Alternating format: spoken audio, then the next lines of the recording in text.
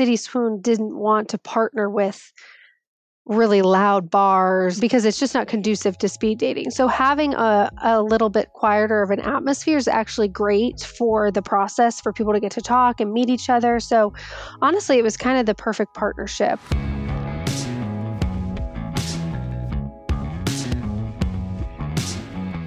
This is the Box Office Podcast. I'm Rebecca Pauley, Deputy Editor at Box Office Pro, the pulse of theatrical exhibition. Joined here today by Chad Kenrick, Box Office Analyst at Box Office Pro. Chad, we haven't seen you in a few weeks. How you been doing? I know. This is fun. It's great to be back on. I've been good. Been going to the movies. How about you? We both did go to the cinema over this past Super Bowl weekend. And not many people did. I think we were two of the few. But yeah, we'll be chatting a bit about that over this episode, going over the new marketing and trailer releases that always come hand in hand with the Super Bowl, going over the box office forecast for this next weekend, where we actually start to get some movies coming out to screen. Two of them in one weekend even. Amazing. Imagine it. And then in our feature segment, I had a chat with Annalise Holyoke, the Senior National Director of Marketing and Loyalty at Cinépolis, about an interesting speed dating initiative that they're doing. It's a really interesting, it sounds, really a solid way to fill in a slate, or even, weekdays when things are slow at the cinema. Speaking of, Lisa Frankenstein came out in theaters from Focus Features over this past weekend. Not a particularly good one box office-wise, Chad. We'll go into that box office in a bit, but first, you did see the film. You saw a couple films this weekend, right? I did, yeah. Me and my wife went to Lisa Frankenstein, and then our friends at Metropolitan Theaters helped us out with an IMAX screening, the reissue of Dune, which I hadn't seen the film in IMAX previously, unfortunately, and it's a different experience. It was fantastic. We did popcorn, icy, candy, the whole shebang. Thing. Yeah, I think Dune was. Yeah, I did catch it in IMAX when it came out, and it's like, I mean, I can't imagine seeing Dune 2 in a non-premium format at this point. Right. Yeah. So you're on the Dune 2 premium train. I assume also on the Pro Dune 2 popcorn bucket train. If I can get any popcorn out of it, that's really the thing, right? Yeah, and I gotta say, we have not gotten any bites from last weekend's episode, Danielle and I asking if anyone has any intel, any details on how this beautiful, wonderful, somewhat strange and disturbing Dune popcorn bucket came to be. So the offer is still open. Numbers at boxoffice.com. Yeah, please reach out to us. Please email us. Please.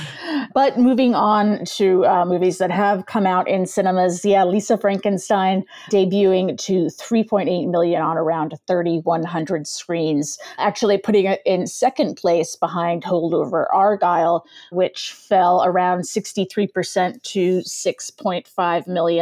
Not a great weekend at the box office. I'll tell you, I did go out myself, actually during the Super Bowl.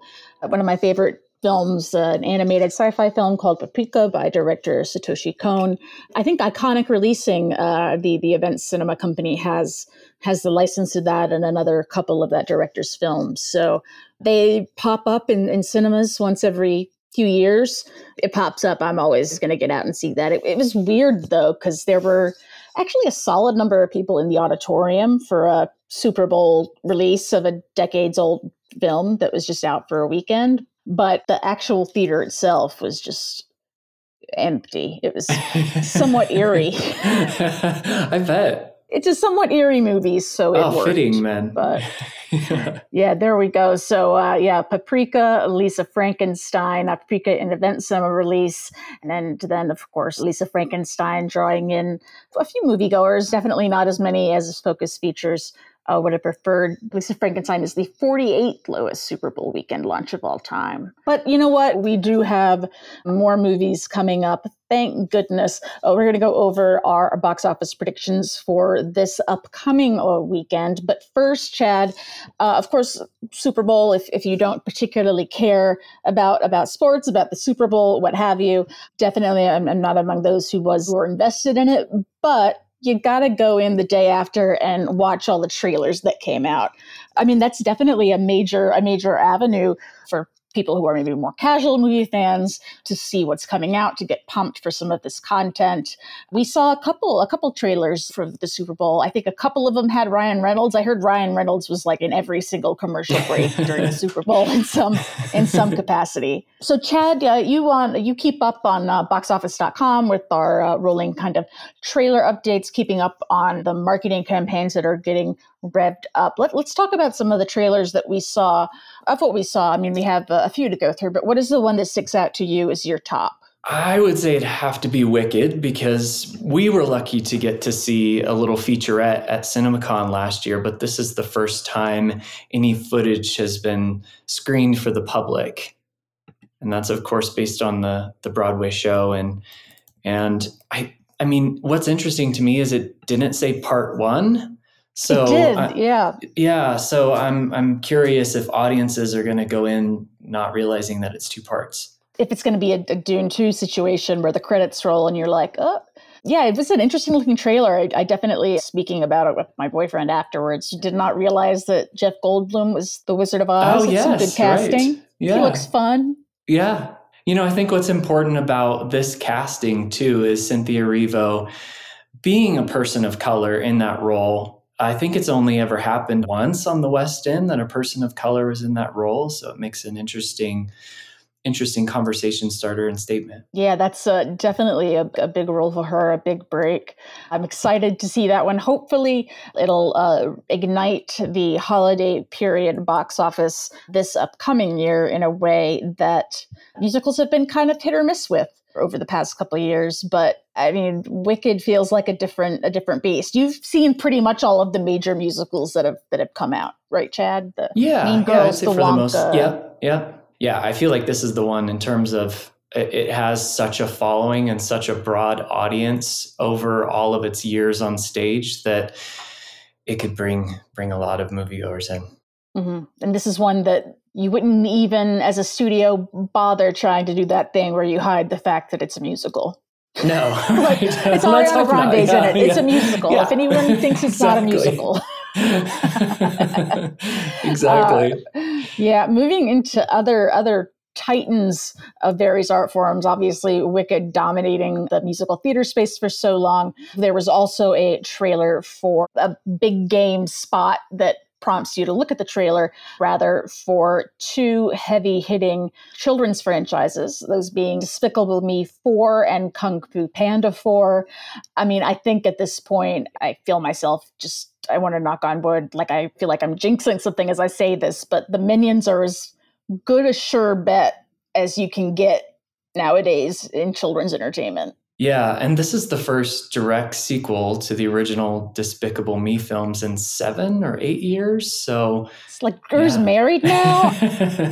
And then Kung Fu Panda 4, that one, I mean, Kung Fu Panda 3, when did that one come out, Chad? Because I know it's definitely been a while since we've seen that franchise hit the big screen. Right, that was 2016, so it has been a while. So that's interesting to me because, it invites the comparison to last year, Puss in Boots. Mm-hmm. That was another, very, very beloved, very kind of nostalgia-friendly franchise, the Shrek universe and Puss in Boots and all that. And yeah, that was one that really had legs at the box office, or pause, if you will. But I'm bummed. Oh, gosh. Sorry about that. Yeah, but I mean, I think we could see similar results here for Kung Fu Panda 4. Yeah, I think it's one that could have that nostalgia pull for audiences that grew up with the original. As our chief analyst, Sean Robbins, did point out in his box office long-range forecast for Kung Fu Panda 4, which you can check out if you go to boxofficepro.com, there have been, like TV shows, and there's been a lot of non-theatrical release Kung Fu Panda stuff in between periods, so maybe it won't quite have the novelty draw if we haven't seen this at all in. But, who's to say here? Kung Fu Panda coming out March 8th. Definitely a very, very welcome addition to the movie slate, along with Inside Out, which also, I believe that one had a trailer, a Super Bowl spot, some kind of promotional event during the Super Bowl as well, right? Yeah, we saw some game spots for films we've already seen trailers for. A Quiet Place Day One, that trailer came out prior to the Super Bowl, and same with Kingdom of Planet of the Apes, and then also If, Monkey Man, Inside Out 2. But the big reveals, other than Wicked, I would say, are Twisters and Deadpool and Wolverine. Twisters. Oh, man. I have been ringing the bell of I want more movies about dramatic weather. And then Twisters comes along. Glenn Powell having quite a year between, Anyone But You. And then obviously a little bit longer back, Top Gun Maverick, that really standout supporting role. I'm excited, though. I will say I rewatched the first Twister again. Oh, I haven't seen that in such a long time. It's so odd because it's Bill Paxton, it's crazy weather, it's still good, it holds up, but I don't know if you remember at the time it came out, like it was such a groundbreaking thing in terms of like CGI, like the trailer shot of like when the cow blows past, right. Like it was a big, like, oh my gosh, what they can do with computers. Yeah. And you watch it now and that part of it does not at all. But did his belt held on to the pipe, right? His belt held on. Bill Paxton, 90s era special effects might age poorly, but a good Bill Paxton performance, that's evergreen.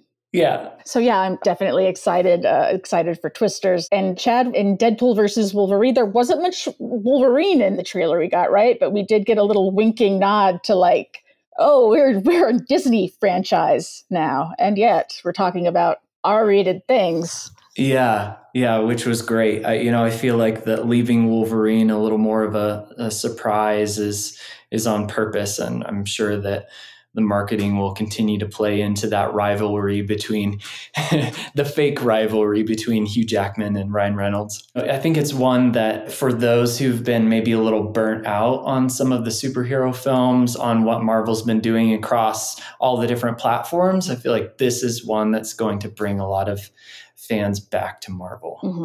Because it does look like it takes place, within the MCU. Obviously, it involves some of that different parallel universe stuff that was mainly explored on the Disney Plus shows. So it seems like something that touches on some of this stuff, but doesn't necessarily require that you have been keeping up with everything. Yeah, and I feel like with the tongue-in-cheek, there's also an opportunity for Marvel to kind of wink and poke fun at themselves and maybe kind of reset some more things. It's interesting. I'm definitely curious for that one. I like the first two films, Deadpool 3, or as it is officially known, Deadpool and Wolverine. Deadpool 1, of course, was a big deal when it came out in February and proved that movies can make a lot of money even when they do come out in February. Sadly, this one is not coming out in February. We will have to wait until July 26th. It's getting that big summer release corridor. It seems that Disney definitely has a lot of confidence in this one. I feel like pretty much everything Ryan Reynolds touches turns to gold at this point-ish. Yeah, and he's also in If, which had a game day spot as well. John Krasinski's next film. That one looks fun. Another original IP, this time for kids' movies. And my favorite, aside from Twisters, we saw the trailer for The Fall Guy, or a clip for The Fall Guy, or something, for Fall Guy with Ryan Gosling and Emily Blunt. That one just looks very fun to me. It definitely seems like they're leaning into the Kenergy that Ryan Gosling is boasting right now. Yeah, absolutely. So yeah, that one coming out, not based on original IP, I think based on the TV show with Lee Majors from the 70s. 70s, 80s. So the trailer had big Kenergy, so I'm just pumped for that. That one not coming out until May 3rd. A little closer, though, we have, as we alluded to in the beginning of this episode, we have movies coming out in a few days, Chad. Yes. Not just finally. One movie, but two movies. Two. Oh my God, who thought we would see the day? No, it's great, out in theaters in wide release this weekend. We have Bob Marley, One Love, and the Sony Spider-Verse adjacent Madam Web. We'll get into predictions in a little bit, but first, Chad, you caught Bob Marley in a screening, right? I did, yeah. I had a chance to speak with Terrence Winter and Frankie Flowers, who wrote the screenplay. With biopics, you can tell the cradle to grave kind of story, but with this, I really appreciated that they honed in on a specific period of his life and tried to show what was happening with him in that time and use that as an opportunity to maybe talk about his childhood as well. So some good Bob Marley songs in there, of course, and good performances. Great. That sounds interesting. You can check that out in theaters this weekend and go to boxofficeperk.com to check out your interview with the screenwriters of Bob Marley, One Love. Chad, for this one, it is out on Valentine's Day from Paramount Pictures. We are predicting an opening range of 16 to 21 million and a total domestic range of 55 to 90 million. We've definitely seen over the past few years some biopics of those really big musical names that have come along and not really captured audience attention. I'm thinking the Whitney Houston biopic. Right. Yeah. There was a Aretha Franklin biopic with Jennifer Hudson fairly recently. So, this one we'll see. It's definitely at a point in the calendar when I feel like people are going to start to be jonesing for a trip to the movies. So it could definitely benefit there. Also coming out in cinemas over the weekend, we have Madam Web. We have that opening at 15 to 24 million from Sony Columbia, with topping out domestically. We have a range of 42 to 78 million. Just as we're recording this on Tuesday, the review embargo broke, and it's not good. The reviews are, That's interesting, because even Dakota Johnson had that quote recently about how working against blue screen was mind-boggling, and she didn't know if it was going to be any good. But I did actually see another reaction along the lines of like, yes, this movie is not good in the traditional sense of the word, but someone compared it to Venom, also a Spider-Man spinoff in the Sony verse, in the kind of sense that it's very entertaining. And I like both Venoms. So, I feel like this could be one that potentially could have some word of mouth and get a bit of a following. I mean, look, it's been a couple months since we've had like a good just popcorn flick. So maybe, like you said, people will be jonesing to go back to the theaters and they'll catch this. Dune 2 comes out on March 1st, but if that's not necessarily something that you're into, or if you've already seen it throughout March, Madam Web could be something that could pull a beekeeper and kind of get along on word of mouth and have decent holds. That said, don't want to get too ahead of ourselves there, because we could also be looking at a Morbius situation. Yes. Where there was word of mouth and it did become a very popular meme, but unfortunately the meme was about how no one actually saw the film or know what was in it. So. Yeah. And their marketing recently, they've been turning to the 4 reasons why you should see Madam Web, Sydney Sweeney. So they're at least locking into that. I'm glad that someone in Sony listened to Daniel and I talking about just that on the podcast a few weeks back. Yeah, definitely good to lean into that. And finally, our final release that we have, not a wide major release in the traditional sense of the term, but if you're following the exhibition landscape, you cannot overlook the earnings power that is had by event cinema releases of faith-based content, specifically The Chosen, season 4, episodes 4 through 6, coming out this Friday, courtesy of our friends at Fathom Events. Chad, let's remind me, what did, because the first 3 episodes of season 4, rather, came out a few weeks back, and it did...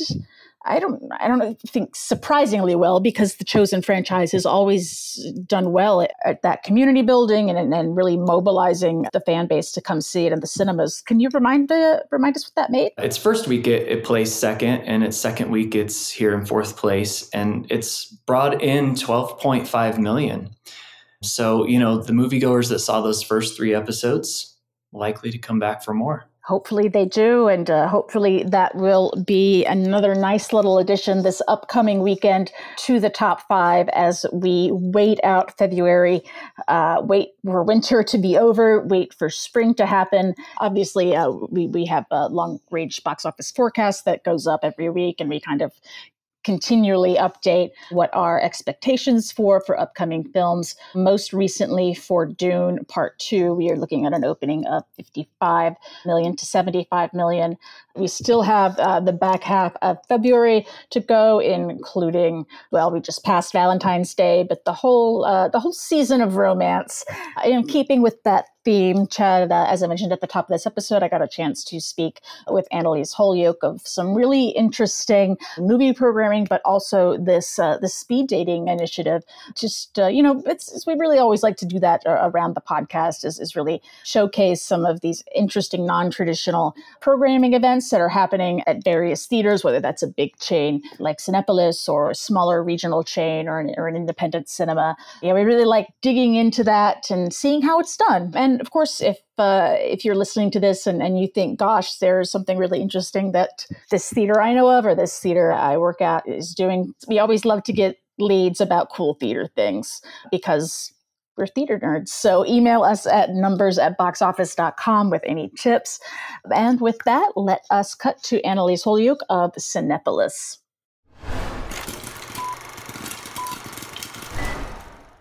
So, Annalise, thanks so much for joining us today. These last few months, I think it's fair to say, have been quiet in terms of the film slate. And Cinépolis is doing something. You're seeing cinemas, having to get creative, come up with different ways to get people in. Cinépolis is doing speed dating. Can you tell? I mean, give us the précis here. What's the gist of it? Yeah, so thank you so much for having me. I am really excited to share that we are doing speed dating. Like a lot of exhibitors, I think we're looking outside the box to try to bring in some traffic. We have at our chain specifically these big, beautiful lobbies, and they really sit somewhat empty during the evenings. And at a few locations, they do really well, but we have some locations where they're a little sleepier. And we wanted to figure out a way this year to just make the bars more lively. We actually joke we have a huge corporate office in Morelia, and a lot of people have gotten married at Cinépolis. So we kind of have an inside joke that, we are a speed dating. I know Daniel proposed to his wife at a movie theater lobby. I do know that. So I guess it's a thing. We've had proposals at the theaters, even people asked to get married at the theater. We've had a lot of, first dates. I'm sure that we can't even think of how many there possibly have been. A lot of, staff and things are young and they meet at the theater. And so love is in the air this time of year as well, with it being Valentine's Day month. So we thought what would be fun is to put together a speed dating series. We partnered with an amazing company called City Swoon. They were based in Australia and have since come over to the US. It's all digital based, and they are seeing a huge uptick in their clients looking for in-person events. So one of the things that I think is so important about the movie theater business in general is the fact that, it's an in-person experience. It's a collective communal experience. And since COVID, I think people are sick of doing the dating app, swipe left, swipe right. It just Even feels outside of dating, like you need an excuse to get out of the house.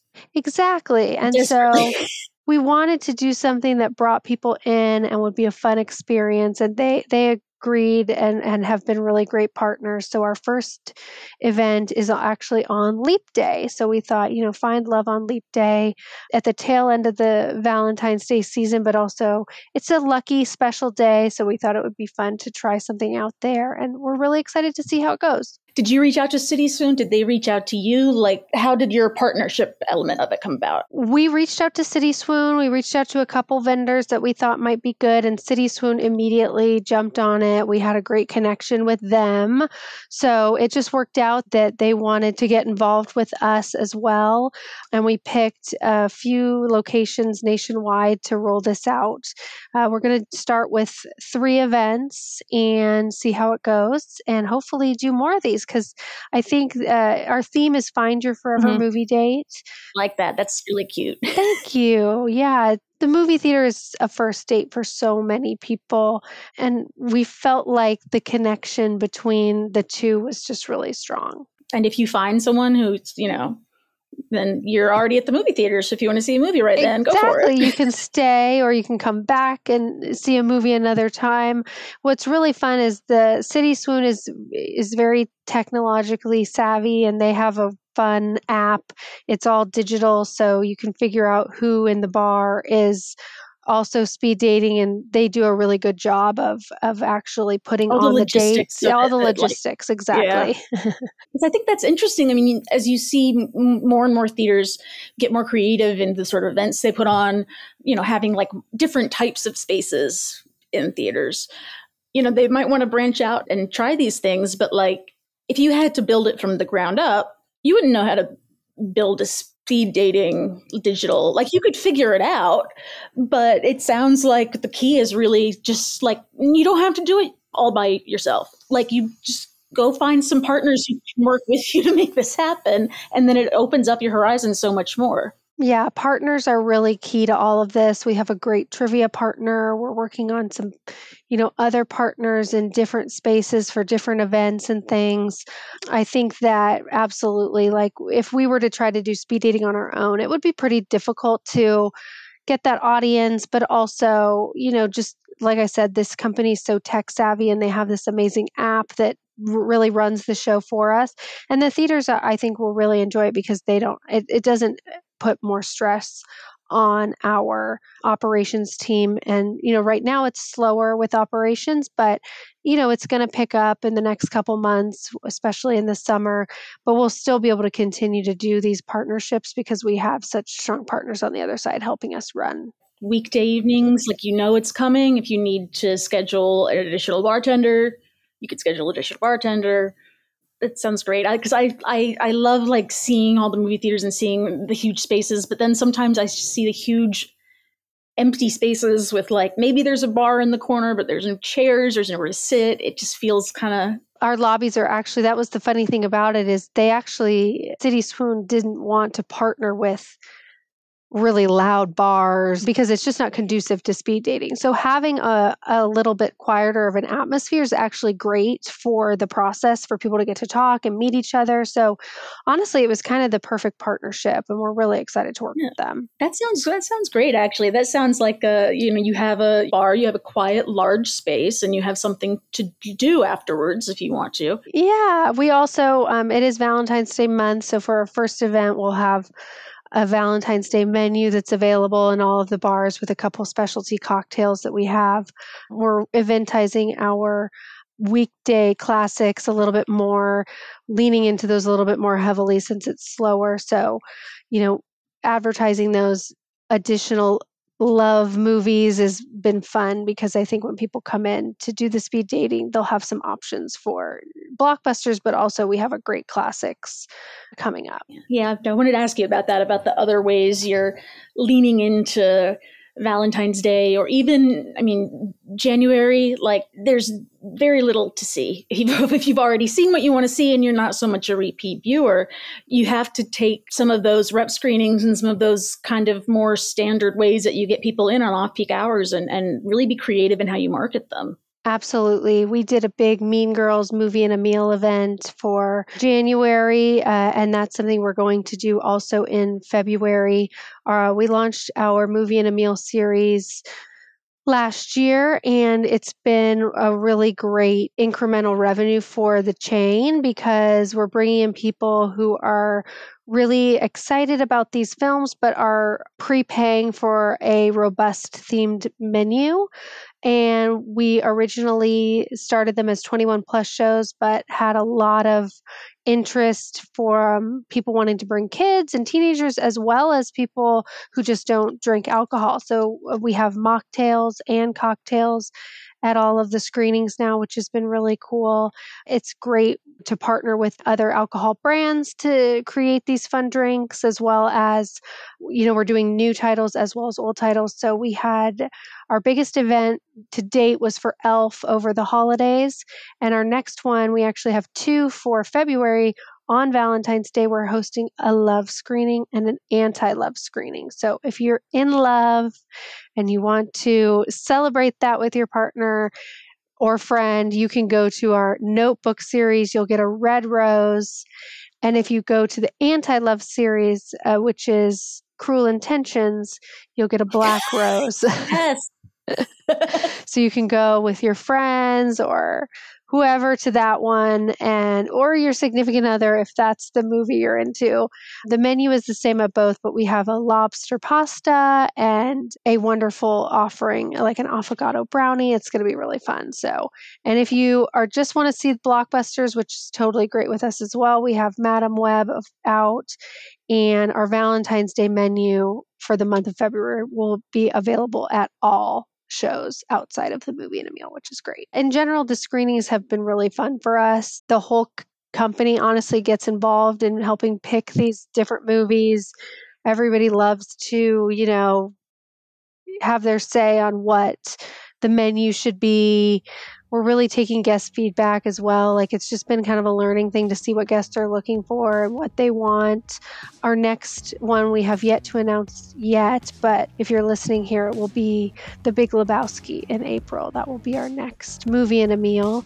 We're also doing a March Mayhem series, which will be a themed menu, as well as $5 classic movies in anticipation for the new Mad Max coming out. Thank you once again for listening to this week's episode of the Box Office Podcast. The Box Office Podcast is co-produced by Box Office Pro, the Box Office Company, and Record Edit Podcast.